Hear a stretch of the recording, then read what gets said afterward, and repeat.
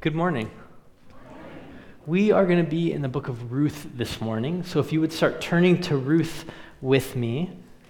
We're going to be in Ruth, and we're going to start in chapter 2, actually, and if you're familiar with the book, at this point in chapter 2, it's just Naomi and Ruth, and they have gone back to Bethlehem, and they're coming back to the town, and we're going to see God at work in a barley field. So when you get to Ruth chapter 2, go ahead and stand with me as we read chapter 2 together. Ruth chapter 2, starting in verse 1. Now Naomi had a relative of her husband's, a worthy man of the clan of Elimelech, whose name was Boaz. And Ruth the Moabite said to Naomi, "Let me go to the field and glean among the ears of grain after him in whose sight I shall find favor." And she said to her, "Go, my daughter." So she set out and went and gleaned in the field after the reapers. And she happened to come to the part of the field belonging to Boaz, who was of the clan of Elimelech. And behold, Boaz came from Bethlehem, and he said to the reapers, "The Lord be with you." And they answered, "The Lord bless you." Then Boaz said to his young man who was in charge of the reapers, "Whose young woman is this?" And the servant who was in charge of the reapers answered, "She's the young Moabite woman who came back with Naomi from the country of Moab. She said, 'Please let me glean and gather among the sheaves after the reapers.' So she came, and she has continued from early morning until now, except for a short rest." Then Boaz said to Ruth, "Now listen, my daughter, do not go to glean in another field or leave this one, but keep close to my young women. Let your eyes be on the field that they are reaping, and go after them. Have I not charged the young men not to touch you? And when you are thirsty, go to the vessels and drink what the young men have drawn." Then she fell on her face, bowing to the ground, and said to him, "Why have I found favor in your eyes, that you should take notice of me, since I am a foreigner?" But Boaz answered her, "All that you have done for your mother-in-law since the death of your husband has been fully told to me, and how you left your father and mother and your native land and came to a people that you did not know before. The Lord repay you for what you have done, and a full reward be given you by the Lord, the God of Israel, under whose wings you have come to take refuge." Then she said, "I have found favor in your eyes, my Lord, for you have comforted me and spoken kindly to your servant, though I am not one of your servants." And at mealtime, Boaz said to her, "Come here and eat some bread and dip your morsel in the wine." So she sat beside the reapers, and he passed to her roasted grain. And she ate until she was satisfied, and she had some left over. When she arose to glean, Boaz instructed his young men, saying, "Let her glean even among the sheaves, and do not reproach her. And also pull out some from the bundles for her, and leave it for her to glean, and do not rebuke her." So she gleaned in the field until evening. Then she beat out what she had gleaned, and it was about an ephah of barley. And she took it up and went into the city. Her mother-in-law saw what she had gleaned. She also brought out and gave her mother what food she had left over after being satisfied. And her mother-in-law said to her, "Where did you glean today? And where have you worked? Blessed be the man who took notice of you." So she told her mother-in-law with whom she had worked and said, "The man's name with whom I work today is Boaz." And Naomi said to her daughter-in-law, "May he be blessed by the Lord, whose kindness has not forsaken the living or the dead." Naomi also said to her, "The man is a close relative of ours, one of our redeemers." And Ruth the Moabite said, "Besides, he said to me, 'You shall keep close by my young men until they have finished all my harvest.'" And Naomi said to Ruth, her daughter-in-law, "It is good, my daughter, that you go out with his young women, lest in another field you be assaulted." So she kept close to the young women of Boaz, gleaning until the end of the barley and wheat harvests. And she lived with her mother-in-law. Let's pray. Lord, thank you that we get to come and worship you. We get to sing praise to you. We get to thank you. We get to look at your word and see what it has to say. And I pray this morning that we would see you and marvel at you, that we would see your grandeur and your glory and your greatness, and that you would make your word come alive to us this morning, Lord. I pray that you would communicate your truth through me. I pray that Jesus would be honored and magnified this morning. It's in his name we pray. Amen. Well, it seems like no matter how you feel about the recent election, everyone feels like these are tumultuous times. interesting to say the least. Erin, my wife, and I, we were out yesterday and we thought, oh, we're close to a good ice cream place. Let's go stop and get some ice cream.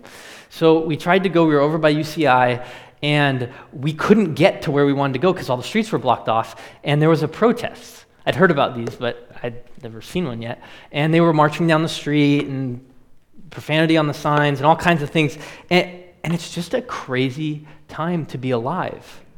And it seems like if you look back at history, every generation of believers felt like this is the worst time, this is the end, this is the bad time. It just repeats itself. But it's not anything new in one sense, but in another sense, it does feel like we're on this merry-go-round and it's like spinning faster and faster and faster. We're looking around like, is there a stop button on this thing?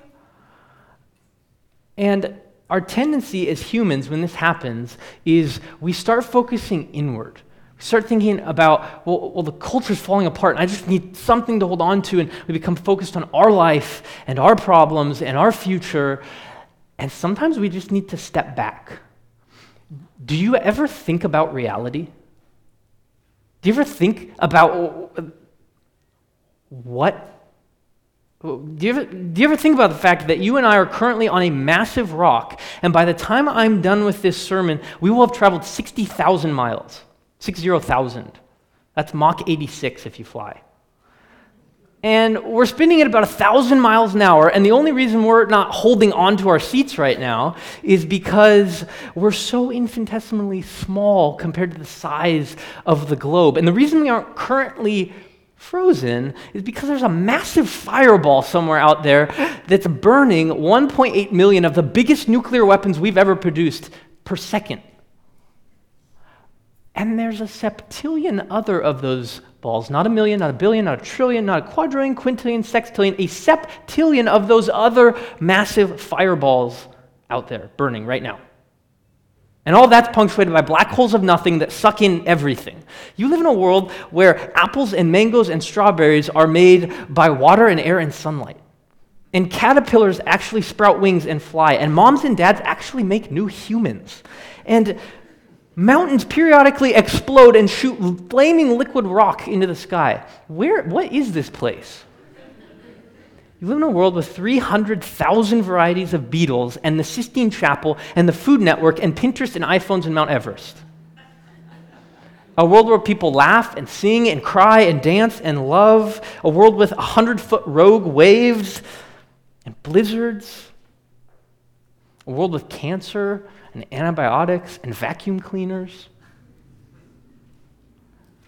And we sit here in this church in Orange County, in California, in the United States of America in 2016, and do you ever wonder, what kind of mind is behind this? What kind of God not only thought of all of this, but spoke it all into existence and holds it up moment by moment, sustaining it without any effort? And what kind of God did it all for a purpose and had a plan and an intention and a goal in it? You live in a story. You live in the grandest story possible, on the biggest stage possible, with nothing insignificant. No detail is too small. And what we need is to step back and see what God is doing, what this massive God is doing in his massive eternal plan. We need to step back and marvel at this God and get our eyes up off of ourselves and off of what our problems and our future and our life. And so, what does a early 20s girl in 2,000 years ago in a barley field have to do with that? In Ruth, we're going to see how God carries out his plan, how he carries out his promises. We're going to look at 3 ways that God carries out his plan so that you would marvel at him. That's what I want this morning. I want you to marvel at him because of how he carries out his plans. And so that's what we're going to be looking at, 3 ways that he does that. But we need to start where any good story starts, at the beginning. So look at Ruth 1:1. And Ruth starts like a lot of good stories start, terribly. If you look in chapter 1, verse 1, It says, in the days when the judges ruled. The tagline in the days of the judges was, there was no king in Israel and every man did what was right in his own eyes. This is the time when God's covenant people are rejecting him and going after other gods. At the end of Judges, you have people burning down towns just because they're vulnerable and it's easy. You have people getting priests just for their own house and setting up idolatrous worship services. You even have someone sexually assaulted and then dismembered. That's how it ends, and it's just this horrible backdrop. That's the days when this happened. Strike number one. Strike number two, there was a famine in the land.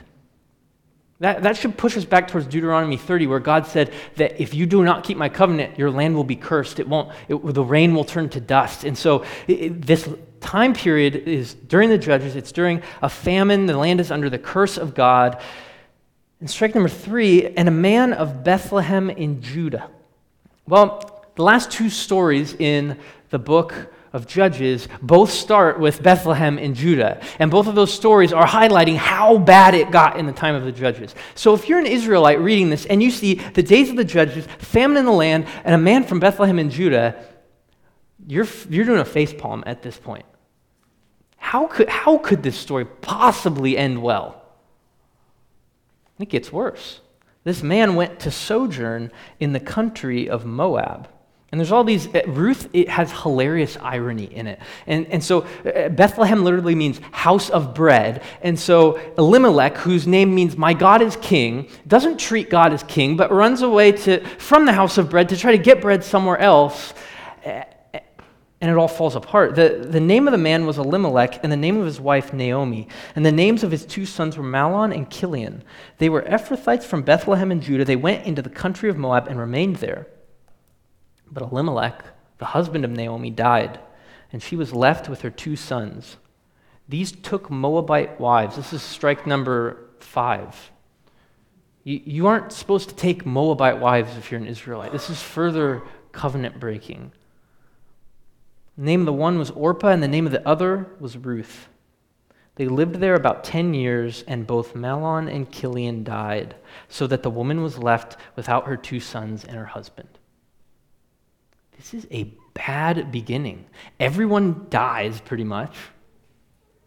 And you see the judges ruling, the famine in the land. And so you've got this horrible backdrop setting. How is this going to end well? And as you look through the rest of chapter 1, what you see is that Naomi decides she's going to go back to Bethlehem. She's going to go back to her hometown, and she tells her daughters-in-law, don't come with me. Widows in that time, they had no protection, they had no rights, they really were in a dire situation. So she says, I can't give you husbands, don't come with me. And Orpah does what makes sense and goes back to her people and presumably would go get remarried. But Ruth, in verse 14, clung to her. And Ruth ends up putting her faith in Yahweh, and that's why she clings to Naomi. And we'll come back to that more, but she stays. And so Naomi and Ruth are now coming back to Bethlehem. And keep in mind, this is Naomi who deserted earlier and a young Moabite widow. So they're not in a good place right now. And verse 21 and 22 sets the stage as we're going to go into chapter 2. 21 says, this is Naomi speaking, I went away full, and the Lord has brought me back empty. Why call me Naomi when the Lord has testified against me and the Almighty has brought calamity upon me? That's the question that's going to play out in chapter 2. Is God against her? Is God against his people? And then in 22, so Naomi returned, and Ruth the Moabite, her daughter-in-law, with her, who returned from the country of Moab, and they came to Bethlehem at the beginning of barley harvest. So that's our setting as we come into chapter 2. And the first thing we're going to see in chapter 2 is God's providence. Marvel at God's providence. That's the first thing that we want to do. We want to marvel at God's providence in verses 1 through 7. Look down at chapter 2 now in verse 1. Now Naomi had a relative of her husband's, a worthy man of the clan of Elimelech, whose name was Boaz. It's your first glimmer of hope. Maybe this guy is going to play into this somehow. In verse 2, and Ruth the Moabite said to Naomi, let me go to the field and glean among the ears of grain after him in whose sight I shall find favor. And so back then, gleaning, the way it worked, you'd have your grain growing up in the field, you'd come through with the sickle and swing it through and it'd push it all over to the side, and whatever you missed, people could come through and pick that up. Well, the junior hires had the best modern day equivalent of this. They said, oh, that's like when you go and you pick up the aluminum cans and then you recycle them and you get money back for it. Yeah, that's not bad if you want to think of it in a modern day equivalent. So they are living hand to mouth. They're trying to get food. And so Ruth goes out into the field. Naomi tells her, go, my daughter. And now we're going to zero in on verses 3 and 4 because the author uses two techniques to highlight God's providence, God's control. Look at what he does. So she set out and went and gleaned in the field after the reapers. And she happened to come. If we want to be real literal, her chance chanced upon the field of Boaz. She just so happened upon this field. And then he emphasizes it again. Look at 4. And behold, they don't have exclamation points in Hebrew. So behold is their way of saying, listen up. This is important. Behold. What happens? Boaz came from Bethlehem. A really helpful way I thought of bringing that into English is, of course. Of course Boaz came from Bethlehem. Wouldn't you know, Boaz came from Bethlehem. What's the author highlighting here? He's highlighting this. There is someone at work here. There is someone behind the scenes moving and working and controlling what is going on. And it's not just here in chapter 2, it's throughout the whole book. Who brought Naomi out to the country of Moab? Who brought her back? Who brought Ruth to her? Who gave Ruth the faith? Who allowed the men to die? Who did all of these things? And who brings them in 122 at just the right time, the beginning of barley harvest? God. It's his hand working in and behind and through all these events. And I thought Steve Cadd, the missionary who was up here, told a great story at the men's breakfast yesterday. He said, usually we think of ISIS or of terrorists as the problem or as the enemy. And he said, ISIS is a tool in God's hand. He said, what's happening is as ISIS comes through these territories, everyone in front of them is fleeing away. And they're looking at ISIS and saying, if that's Islam, I don't want anything to do with that. And guess where they run to? They run to the refugee camps. And guess who's waiting in the refugee camps? Believers. With the gospel, with the hope, the only hope of salvation, waiting there. ISIS is a tool in God's hand to advance his kingdom. So is the president, so is every king in every nation and every event. There is a sovereign hand in control working all things together. And we're going to cheat a little bit in this book. I would normally never do this, but we're going to turn to the end because it helps us. Look at the last 2 verses of the whole book. Sorry to spoil, but Ruth and Boaz do end up together. And this is describing their line. And in 21 it says, Salmon fathered Boaz, Boaz fathered Obed, Obed fathered Jesse, and Jesse fathered David. And who do we call the son of David? The Messiah, Jesus. This is a story about God working in his providence behind the scenes to bring about the Savior that would let you and me not go to hell. This is about God's providence. We need to marvel at God's working. And so here's something I want to make really clear. At that time, what God was doing was bringing about the Messiah, right? He's bringing about the Savior. That's what his hand was doing. But how does that connect with us now? Because the Messiah already came. How does his providence work now? Remember, we want to step back and see the big plan. What is God doing in this massive eternal plan? And where does my life fit in that? Well, Jesus said, I will build my church, and the gates of hell will not prevail against it. And now, you and I, we play a part how? We become the ambassadors for Christ that go into the world and that share this gospel and that take the good news to the ends of the earth until they all hear and until Jesus comes back That's the plan he's working now. And so do you see your life through this lens, this providence? When he puts you at work, when he brings the children into your life that he brings, when he puts you with the neighbors that he puts you with, or you get on that team at work that you didn't want to be a part of, or you're in school with the teacher who just berates you, do you see that God's hand is at work placing you exactly where he wants you to be a part of this eternal plan that he's carrying out, where you are going to be a witness for the gospel? That's what we've been looking at in Acts. We will be his witnesses. We have a part to play in this eternal plan of God. So marvel at his providence, that he is always at work and that he's placing you exactly where he wants you, bring the light of the gospel to the nations until he decides to sum up all of history in return. So first, marvel at his providence. Marvel at his providence. Let's just see a couple more things in the text before we move on. Boaz comes from Bethlehem in verse 4, and he said to the reapers, "The Lord be with you." And they answered, "The Lord bless you."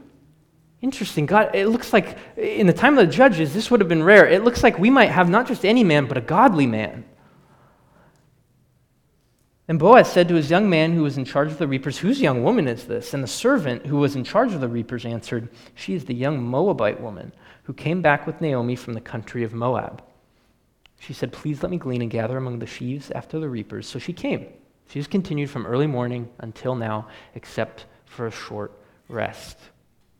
And now look down in verse 8, and we're going to look at this. Marvel at God's kindness. Marvel at his providence. And now, number 2, if you're taking notes, marvel at God's kindness. And it's so neat. It's vertical and it's horizontal. And the way we say it in junior high, there's no non-corny way to say this. God's kindness, God's love, it's like a snowball effect.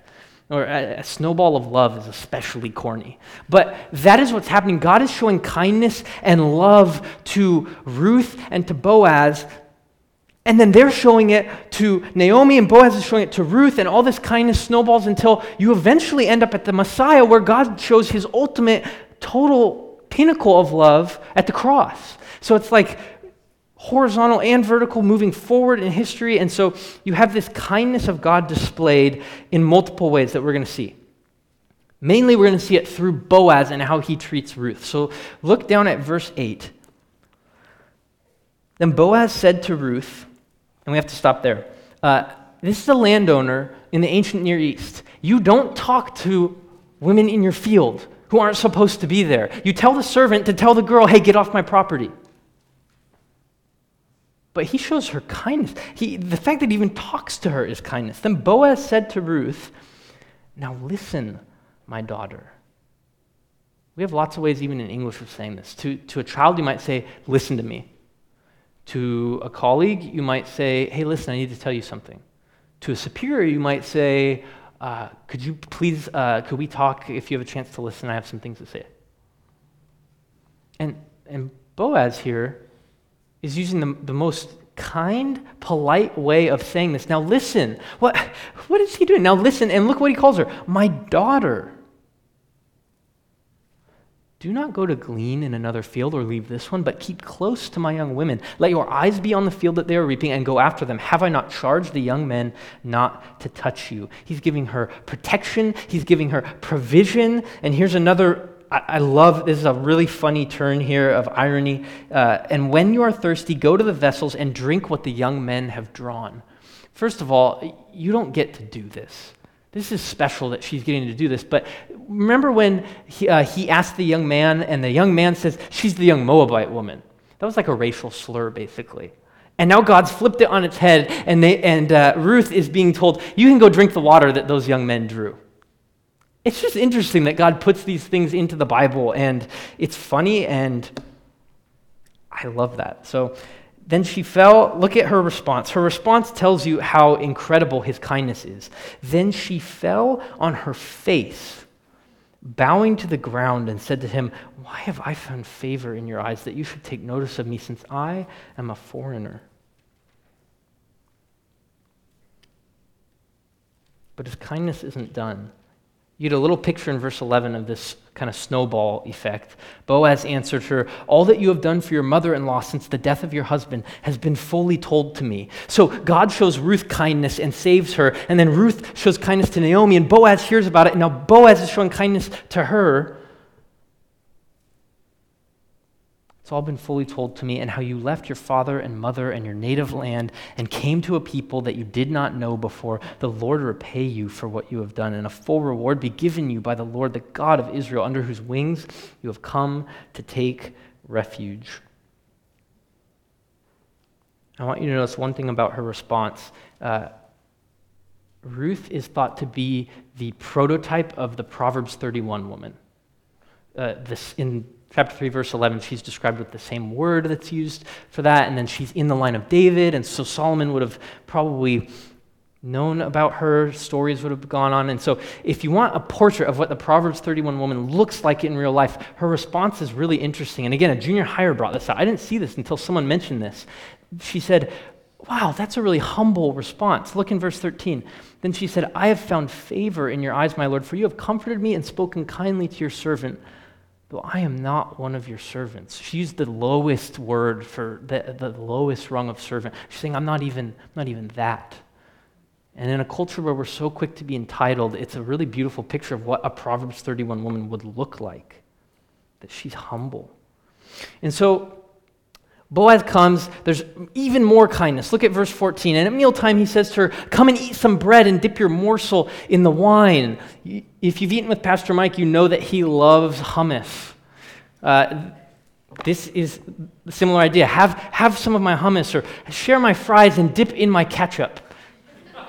It's a little silly for us, but this is a big deal that she would get to do this. And he goes even further. She sits beside the reapers, and he passed to her roasted grain. He serves her.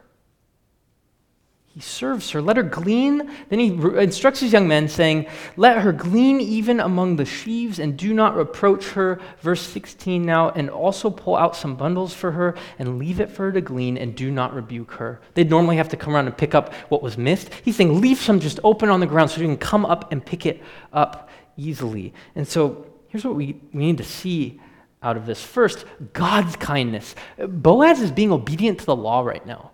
In the law, God told them, don't go over your fields twice, don't beat your olive trees twice, let the foreigners come in and glean in your fields. What kind of God writes that into the books? That's God's kindness to write that law. And then God's kindness in saving Boaz and in saving Ruth. He didn't have to save Ruth. Ruth gets included in the line of the Messiah, a pagan Moabite woman. He didn't have to do it that way, but he did. Because he is gracious and he is kind, and he is still that today if you would trust in him. That graciousness is still extended today. And also we need to look at Boaz's kindness. I have a friend at school, his name is Romans, and Romans is from Latvia. And Romans grew up in an orphanage, and his testimony is amazing. He said that when the people would come around to do adoptions, they'd hide him because he was so full of rage and he was angry and nobody wanted him. And one day, I guess he kind of snuck out or somehow got around, and this Christian woman was there and was going to adopt someone, and she said, "That one." And they said, No, you don't want that one. And she said, "No, give me the worst. Give me the worst one." Okay, take Romans. And he said, "I went to her home and I tried to make her as miserable as I could." And she kept loving him, and she kept loving him, and she kept loving him. And he became a believer. And now he's in seminary, training to be a pastor and telling people the gospel. And if I looked at your life, if someone looked at your life yesterday or last week or even this morning, could they point to something and say, that looks like Boaz? That looks like kindness that is way beyond what the law requires. The law didn't require Boaz to treat Ruth like he did, but he did. And guess what? God moves his purposes forward, this big plan that we've been talking about, he still does that through kindness. See, when you're in the workplace and when you're out in the world and you show this kind of kindness to people, what do? Well, That's weird. What is that? I want some of that.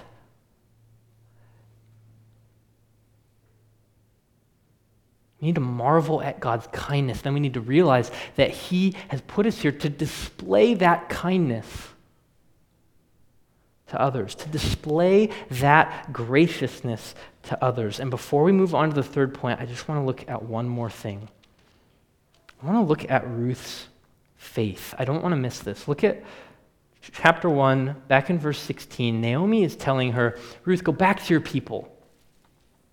Go back, get a husband. And Ruth says in 16, do not urge me to leave you or to return from following you, for where you go, I will go, and where you lodge, I will lodge, and your people shall be my people, and your God, my God. Where you die, I will die, and there I will be buried. May the Lord do so to me, and more also, if anything but death parts me from you.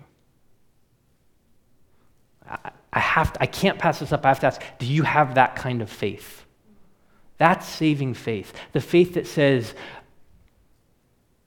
God, I've seen what God is like, and I'm going to trust him, and land and family and country, all of that is secondary. All of that is minor compared to him. Have you seen God's kindness in such a way that you've trusted in him like that? There is no other hope. But that hope extends to rebels like us and extends to people. This is why Ruth is in here. Ruth shouldn't be in this story. She's a Moabite. She's a woman. She's all these things that there's no reason that she would have to be in here. But God chooses in his kindness to pour out his blessing on those who don't deserve it. So we need to marvel at God's providence. We need to marvel at God's kindness. And lastly, we need to marvel at God's faithfulness. We need to marvel at God's faithfulness. Look in verse 17. So she gleaned in the field until evening. Then she beat out what she had gleaned, and it was about an ephah of barley. You know, like a regular-sized ephah. An ephah was about 22 liters, so think 11 2-liter Coke bottles. Or think about 50 pounds. This is a ton of food. She has been greatly blessed by, this is another example of Boaz's kindness. She beat out what she had. Verse 18, she took it up and went into the city, and her mother-in-law saw what she had gleaned. She also brought out and gave her what food she had left over after being satisfied. And her mother-in-law said to her, where did you glean today? And where have you worked? Blessed be the man who took notice of you. So she told her mother-in-law with whom she had worked and said, and it's going to be a little bit, it's staggered. It's harder to see in English, but it's staggered on purpose to push us toward verse 20. She puts his name at the end. The man's name with whom I worked today is Boaz. And Naomi said to her daughter-in-law, may he be blessed by the Lord, whose kindness has not forsaken the living or the dead. Naomi also said to her, the man is a close relative of ours, one of our redeemers. Okay, why is this important? Why does this show God's faithfulness? Naomi just made a quote. Naomi just quoted Genesis 24. You don't have to turn there. I'll turn back there, though. But what's happening in Genesis 24 is that God has promised Abraham that he is going to make him a great nation. He's going to bless all the nations through him. And this is the line of the Messiah that's going to come, the Savior. And Abraham's son doesn't have a wife. And so he tells his servant to go find her a wife. And when the servant finds a wife, he says in verse 27, blessed be the Lord, the God of my master Abraham, who has not forsaken his steadfast love and his faithfulness toward my master. In Hebrew, same grammatical, same structure. She just transferred it over. What's she doing? What's the point here? This is what she's saying. The God who's being faithful to me right now is the same God who was faithful all the way back in Genesis. He's the same God who was faithful to carry out his promises with Abraham and Isaac and Jacob. He was faithful when Moses was carried into the palace of Pharaoh and he wasn't killed. And see, we focus on the cross a lot, and we should, and it's right, and it's good. And if I said to you, how do you know God is faithful? How do you know God loves you? You would all say, the cross. That's the ultimate display. But it's not the only way. See, what this is showing you is that God was faithful. God was loving you, not just at the cross, but he was loving you when his hand sovereignly guided Ruth into a barley field. He was loving you when, like we said, Moses was brought into Pharaoh's household. He was loving you when the servant found Rebekah. And he was loving you all the way back in Genesis 3 when he said, someone will come who will crush the head of the serpent. That's why Paul prays for the Ephesians. I want you to know the height and breadth and depth of the love of Christ. Why? Because it extends all the way back. He's the lamb slain before the foundation of the world. And he will be faithful and kind to eternity. So we need to marvel at this kind of faithfulness. Church history, our family history, the martyrs have written in blood the faithfulness of God across church history for us. Jesus said he would build his church and that not even the gates of hell would prevail against it. Peter crucified upside down, didn't do it. Paul with his head cut off, didn't do it. Nero burning Christians as lights and throwing them into the arena, didn't do it. When thousands of Puritan pastors were cast out of their pulpit in one day, they call it Black Bartholomew's Day, that didn't do it. No amount of hatred from a government or a king or anything can stop God's plan. That's why we're here today. That's why you're seated here today, because God was faithful to his promises. Amen? He is always faithful, and not only in that big grand scheme of things, but also he's faithful to you and to me individually. Faithful to his promise that if you trust in him, you'll find rest for your soul, that he'll be with you, that death can't hurt you, that he'll take care of your needs, that you have eternal life, that you have assurance that he'll get you to heaven, that you are God's child, that he gives you power to fight sin and forgiveness of sin, that Satan can't accuse you in the heavenly court, and that Jesus is praying and interceding for you even now. He does not forsake his promises ever. There's no time limit on his faithfulness. He was faithful then, he'll be faithful now, he'll be faithful to eternity.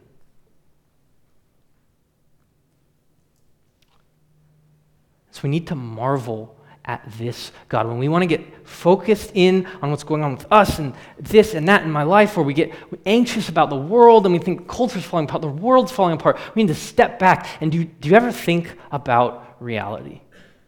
These realities. That this God is working, he's bringing his purposes to pass, that he has made you his witness. Do you marvel at his providence? Do you marvel at his kindness that saves people like us and that is constantly showing love to those who don't deserve it? And do you marvel at his faithfulness that never forsakes a single promise and never will? And it's interesting, the Old Testament believers, this last thing I want us to remember, the Old Testament believers were waiting for the Messiah. And that was the main plan that God was working toward in their day. And you get to Matthew and you read the genealogy and you see this is the one, this is the king, he is here. And you get to Matthew 4 and he takes the whole thing on his shoulders and he does what Adam could never do. He conquers Satan, he goes to the cross, he conquers death, he conquers sin, he's raised from the dead. But we wait for the Messiah too today. We also wait for the Messiah. But not for his first return, for his second return. We wait for the return of the king. And in Revelation 19, John tells us about that return. He writes, I saw heaven opened, and behold, a white horse, and he who sat on it is called Faithful and True. And in righteousness he judges and wages war. His eyes are a flame of fire, and on his head are many diadems, many crowns. And he has a name written on him which no one knows except himself. He is clothed with a robe dipped in blood, and his name is called the Word of God. And the armies which are in heaven, clothed in fine linen, white and clean, were following him on white horses. From his mouth comes a sharp sword, so that with it he may strike down the nations, and he will rule them with a rod of iron. And he treads the winepress of the fierce wrath of God the Almighty. And on his robes and on his thigh he has a name written, King of Kings and Lord of Lords. That's reality. That's as we go out, as you go back to work tomorrow, as you go to your neighbors and your families, if you've trusted in this God, take this good news to them. That is how we fit in this grand plan. You are Christ's church. If you believe in him, you are part of his church, and he is using you to move forward his purposes of proclaiming the gospel, of warning them. The Messiah came the first time not to be served, but to serve and to give his life as a ransom for many. But he comes the second time to judge. And we wait for that day. But until that day, tell others. Take the gospel to them. Trust in the God who is in providential control over all things. Trust the God who is kind and gracious and loving to people who don't deserve it. And trust the God who is faithful from eternity past to eternity future. Let's pray. Lord, you are so good and great, and we want to marvel at you.